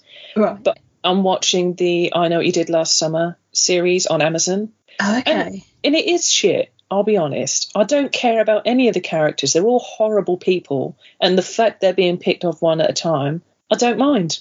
And it's quite honestly, some of the kills are pretty good. You know, one bloke went to go save, I think, his fiancée because he was trapped under dumbbells, or he was just the coach. I'm not sure what the relationship was. That's how much I don't care. And so he goes to lift the dumbbell off, and somehow the killer has set it up so that this sidebar or whatever will fall away. So he fell off down onto the basketball court, because he was like upper flight or something, I don't know, his upper level, and he fell and hurt himself. And then by doing that, a rope fell, and like, you know, the hand dumbbells you can use. Yeah. One of those fell that was being tied up, because it was one big trap basically, and that fell down and smashed the fiance's head in.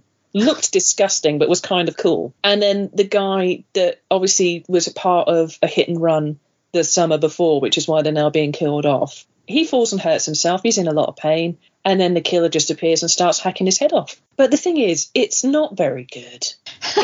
It's not brilliantly acted. Like I said, I don't care about the characters. They're not nice. Yeah. Who I thought was the killer actually probably isn't, because they really are quite dead. And then their body just got set fire to, like Darth Vader, but put out on the sea, cremated, because I think it's set in Hawaii. I think that's where it's set. You've really not been paying any attention. I'm literally scrolling, but then something spooky happens. You know, it is because the music changes and, you know, stuff. And then I'm watching and I was like, are they dead yet? Just, okay, so it's not the twin sister that they've accidentally killed, but they've actually killed who they think is their friend of the twin sisters. Isn't. They've killed their friend, but the other... It's a bit convoluted. It's like you've got these twin sisters. One's a bitch who seems a bit of a sex addict and doesn't mind who she has the sex with, as long as she's having it and filming it. And then you've got the other sister that's a bit of a depressed girl who misses their dead mum and stuff. And they have a big argument, and one throws her necklace that she's always wearing that is her mother's at the twin as she storms out. And so the bitchy twin is wearing a necklace, and the not so bitchy twin, quite frankly, she's bitchy too, let's be honest, gets in her sister's Jeep to drive away, and her sister's friends all get in the Jeep with her. So, you know, driving along sounds a bit familiar to the films in a way, doesn't it? You know. And they hit the other twin and kill her. Oh. So the friends think that, that's the quiet, slightly depressive, like everyone hates her because she hates everyone twin. It's not. It's actually their friend. And that other girl, it's just mistaken identities, twins. And you think for a moment, the twin didn't really die because there were lots of noises going on that made it sound like she was actually still alive, you know. And then her body floats up in the sea whilst the other twin, who is alive, is floating in the sea just because a thing happened that was really weird that I still don't really understand. And it turns out she was dead. It's like, so who is the killer, you see? I'm not as smart as Miss Marple, so I can't figure it out. Yeah, so, I'm not very good at figuring these things out unless they're very obvious. Exactly. I don't know if I'm going to bother with this, if I'm 100% honest, because I don't think I cared about the movie. So I quite liked the movies because at the time there was a lot of it going on. You had like Scream that started it all off again in the 90s. That was the rekindling of the slasher. So you had Scream, and then you had I Know What You Did Last Summer, and then you had Urban Legends and Fatal. What the hell was it called? Fatal Destination. That's the one. Was it that? Final Destination, not Fatal. Yeah. Same thing, really. Yeah, it began with an F and ended with an L. but yeah, I could quite easily say, don't watch it. I'll just tell you what happened. Fair enough. I'll do that then. If I was going to recommend like a horror TV show to people, I would definitely say to start watching the new Chucky show. Oh, I want to see that. Oh, it's so good. Like, I think the fact that it's got Brad Dourif and is it Doug? Is it Mancini or Mancini? Don even. Oh my God, why are we so shit at names? I want to say it's Mancini, but I bet it's Mancini. But I would say I genuinely don't know, and I'm very sorry. Me too. But the fact that they're involved is good news. I am already. I can't remember if we've watched 2 or 3 episodes, but I'm 1,000% on board because Child's Play. Weirdly, I hadn't seen any Child's Play movies until like a year or 2 ago, and then I watched them all, and I legit think it's one of my favourite horror franchises simply because Chucky is such a raging cunt. I love it. Like, he's just constantly calling everybody like bitch and tart and slag, and he's like stabbing and doing, tiny person murders. Like, he's just so funny. I love him so much. Like, because I don't know why, before I'd seen it, I didn't know that there was like that sort of voodoo soul of a killer is in the doll. Like, I thought it was just a doll that had gone awry. So I was expecting Chucky to be like, oh, I want to play, and then smacks you in the head. So the fact that he comes out and he's just like, fucking die, you bitch, and you're like, I absolutely love him. He's so wonderful. So like, just having more of that on my screen is like yes, I love it. I know I've seen Child's Play, but it was obviously so long ago I can't remember it. But I know it. I think it's still on Netflix. So I'm gonna have to rewatch it. Yeah, because I genuinely think that whole franchise is brilliant. Except there's one movie where they introduce his kid. I can't remember if it. Is that Seed of Chucky? Seed of Chucky. Yeah, that's the one. Yeah. And it is crap. Like, that one's crap. I'll skip that one. Yeah, I just think they got like the design of the puppet just wrong and bad. And a lot of it, like, isn't very scary. And there's, like, Chucky's not as fun in it. And they do, like, a whole sort of, like... They do, like, a whole thing where the kid is, like, sort of... I don't know if he's gender fluid or trans. I can't... Yeah. Because they don't they bring it up as a sort of like, well, hey, look at this weird thing we're throwing in, but then they don't actually really do anything with it that's worthwhile in any way. Yeah. Because it's quite interesting, actually, that in the Chucky TV show, there's a brief moment where he's talking to this gay kid, and he's like, "Look, I've got a queer son. I know where he is." I was like, "Brilliant, you did it!" Like he's such a git bag, like making it like he's like the world's greatest dad. Oh God! Oh, I loved it so much. Yeah, I'm all about that. I like quick stop moments on things I've been watching again that I've really enjoyed. I rewatched some of the Nightmare on Elm Street. I bought the box set on Blu-ray, and I've always loved the first one, and I've always loved New Nightmare, which came before Scream, so it was sort of meta, knowing of itself before Scream really did it, that self-referential type horror movie, and I still think it's freaky as fuck. It still creeps me out a bit when I watch it, but a lot of the nightmares in between I hadn't seen. I've still not watched number 2 yet, and I will do eventually. Yeah. But I watched number 3, Dream Warriors. Dream Warriors, that's one of my favourite ones. It's so good. So good. So good. I mean, I could probably get away with not watching the rest of them after that. I think you probably could. Like New Nightmare. Because I still think New Nightmare is terrific, and I think it still stands up to being really creepy. Yeah. Just like number 1 does. I still think the original Nightmare. Number 1's terrifying, man. And I hate the remake, but I think the original Nightmare is so good. And because using practical effects, I think makes all the difference. Oh, and when I was a kid, I accidentally saw a bit of Nightmare on Elm Street when I was like 8 or 9, and I just walked into the living room because I couldn't sleep for whatever reason. I was like, Mom, and I happened to look at the screen when the bit when they're in the school and there's like a corpse in a body bag, sort of standing there all mangled and bleeding, and I was just like, well, I'm never sleeping again. Just like the song says. Right. And it's like those elements of night, because I think I watched my first Nightmare when I was about that age, because I was homesick from school and Mum got it out for me on video. Oh my God.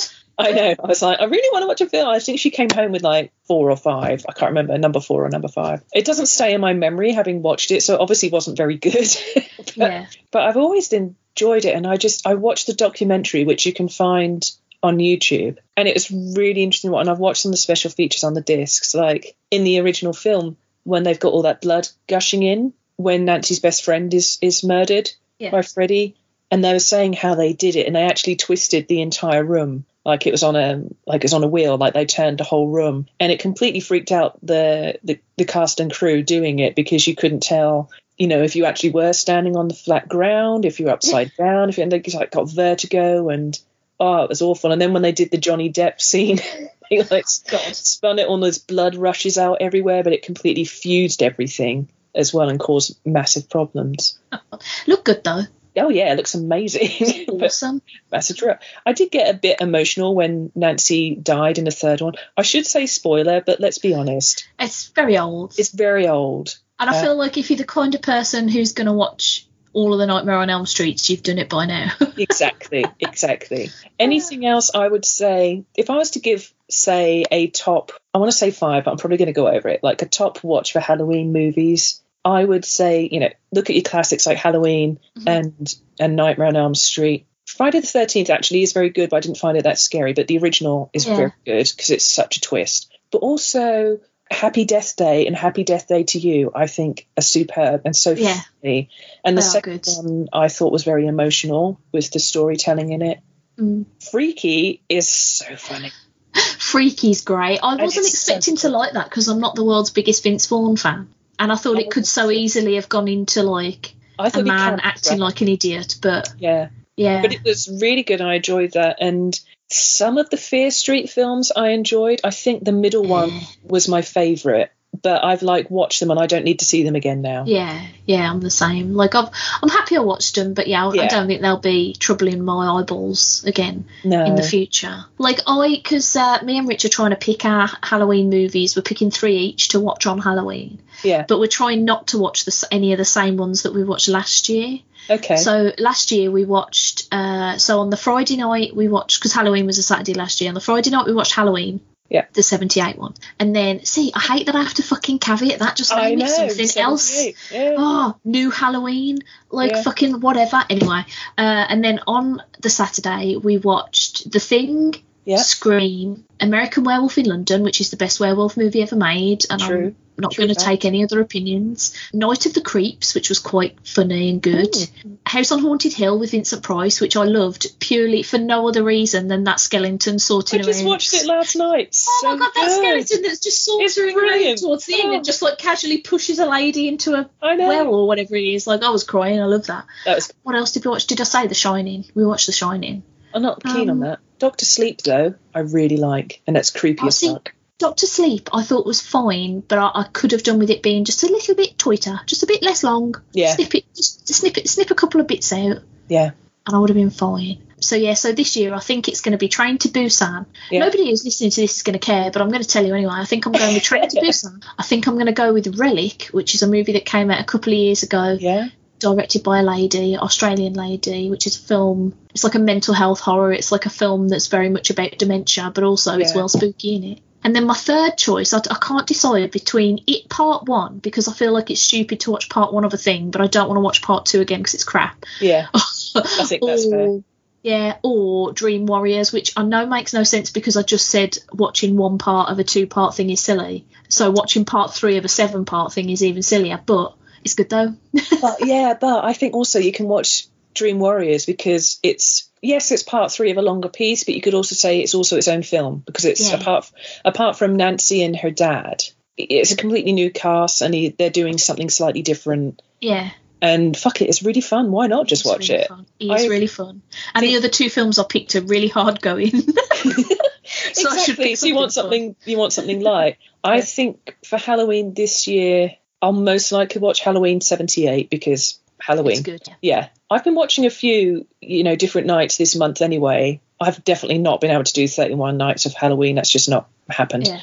I'll probably watch the original Haunting, which from, let me look. I think it's like the 1950s. What was it? No, it was 1963, The Haunting, which Mum and Dad got me for Christmas last year. It's black and white movie. It's the house on Haunted Hill. So the house, the Haunting of Hill House or whatever that I watched last night with Vincent Price that you've watched, and the TV show on Netflix, and The Haunting from I think the early 2000s. Oh God, the one with Owen Wilson. Yeah, I watched it the other night. It's still really. I remember liking it at the time, but it is actually quite shit. Oh, I liked it at the time, and then I remember coming back to it like maybe 4 or 5 years ago, and I was like, okay, this isn't scary. It's actually really shit, and everybody in it is crap. Exactly.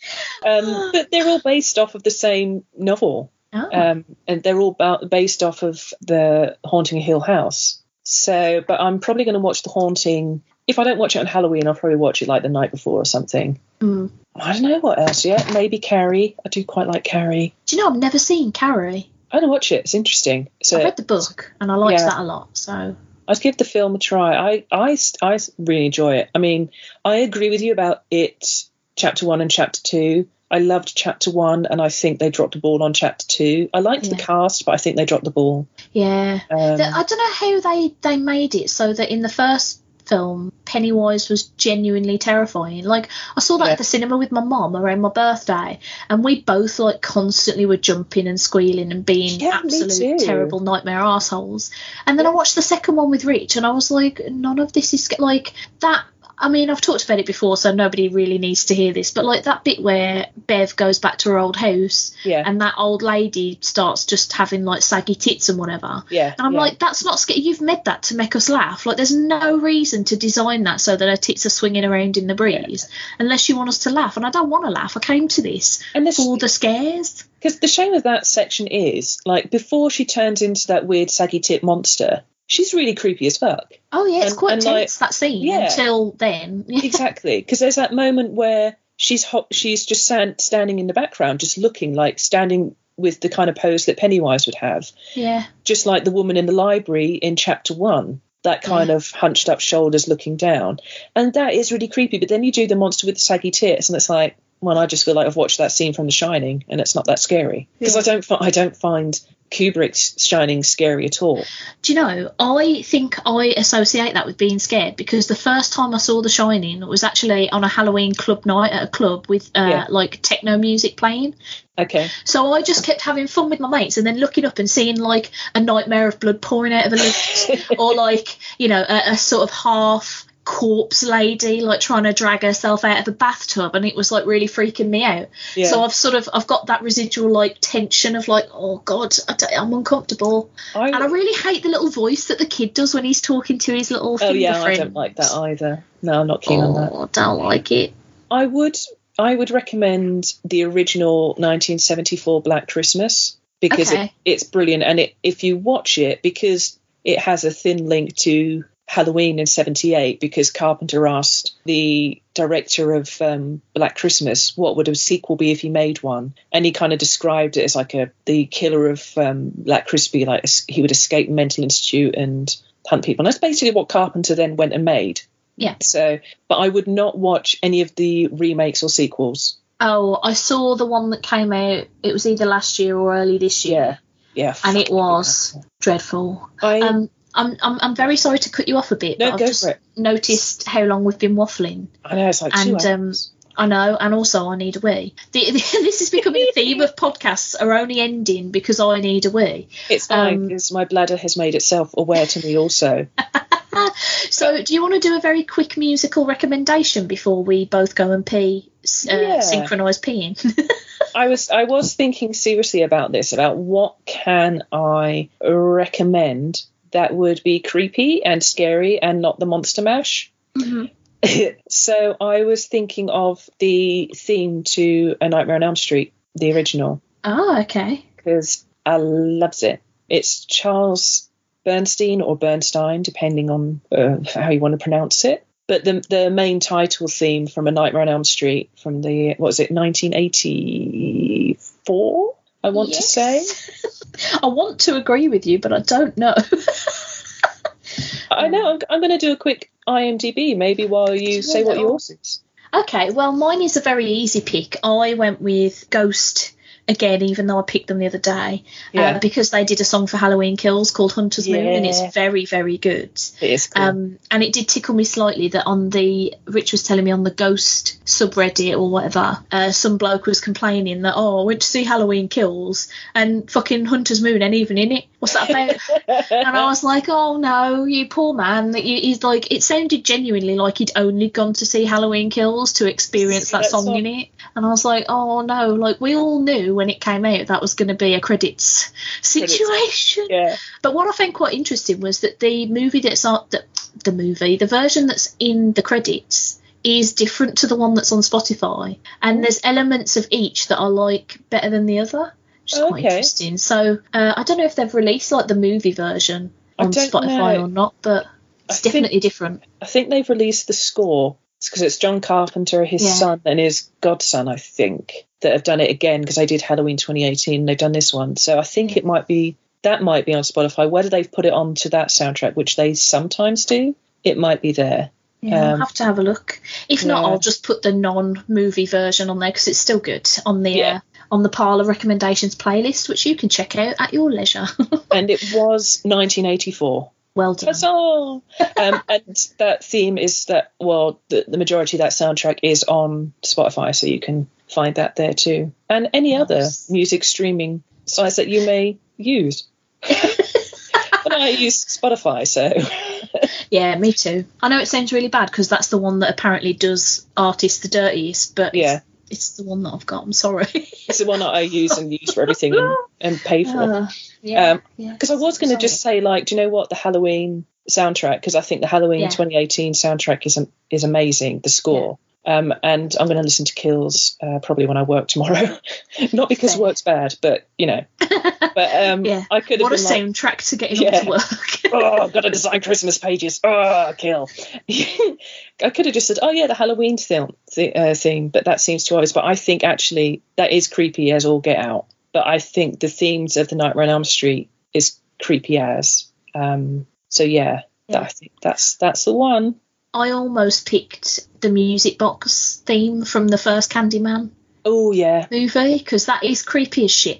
I don't know what it is about like music boxes or like kids singing things and stuff. Like it's creepy to me whether it's meant to be or not. No, it's so true. It's like the kids singing the Freddy tune, 1, 2, he's coming for you. Yeah. Like plinky plonky kiddie pianos, they freak me out. Yeah. And like say music boxes. Yeah. Can't be doing with that. That's just all completely wrong and it shouldn't be done ever. I almost said, because Scream music quite a lot. That song Red Right Hand. Oh yeah. I think is a great track. I had to double check what I said last year, or actually just visit the Parlour's recommends, because I was going to be like, oh, Cry Little Sister. Oh no, I said that one already. it's already there. You did indeed. I love how this podcast now has mostly become us just talking really quickly about random things that we like. Yeah, just like, oh, what about that? That's also good. Right, this week definitely needs to happen. Jenny, is there anything you'd like to plug before I go have a whiz? There's not much point, because I haven't done anything about any of them for a long time. But if you want to holler at me, then at AngelJ5 on the Twitters, and excellent. I think on the Instas as well. Splendid. Thank you so much for joining me for this particularly spooky, scary episode of The Parlour. Oh, thank you for having me. It's been great fun. Listeners, let us know what you watched this Halloween, if you've got scary things on the horizon. I can imagine there's probably like a small handful of listeners who are like, I wish you hadn't talked so much about spiders, and I watched My Little Pony on Halloween because you scared me too much. And that's the kind of listeners totally I hope you acceptable. Have. I think that's totally acceptable. If you want to watch like a Disney movie, go ahead. Although don't watch Princess and the Frog, because that's actually legit scary. Do you know what? Just go and watch The Muppets Haunted Mansion, which I started watching and thought that's not for my age group. But I'll probably. I was going to give that a whirl, but I'm going to watch it. I haven't finished it, but it was a bit of a weak start. But I'll go back to it. Right. The end. I love you, everyone. Bye. Bye. Ooh, scary. Thank you for listening to Stacey's Pop Culture Parlour. To get in touch with me, the titular Stace, you can follow me on Twitter at Stacey's Parlour, send an email to staceysparlour@gmail.com, or come and join the Stacey's Pop Culture Parlour Facebook group. If you'd like to leave a review for the show, please do so on Apple Podcasts or over at podchaser.com. If you like what you heard enough to want to give me some money, which would be quite spectacular actually, you can go to coffee.com/Stacey's Parlour. That's ko-fi.com/Stacey's Parlour. The music that you're hearing right now is by the amazing band Starbomb, and you should really check them out on Spotify, iTunes, or on their website.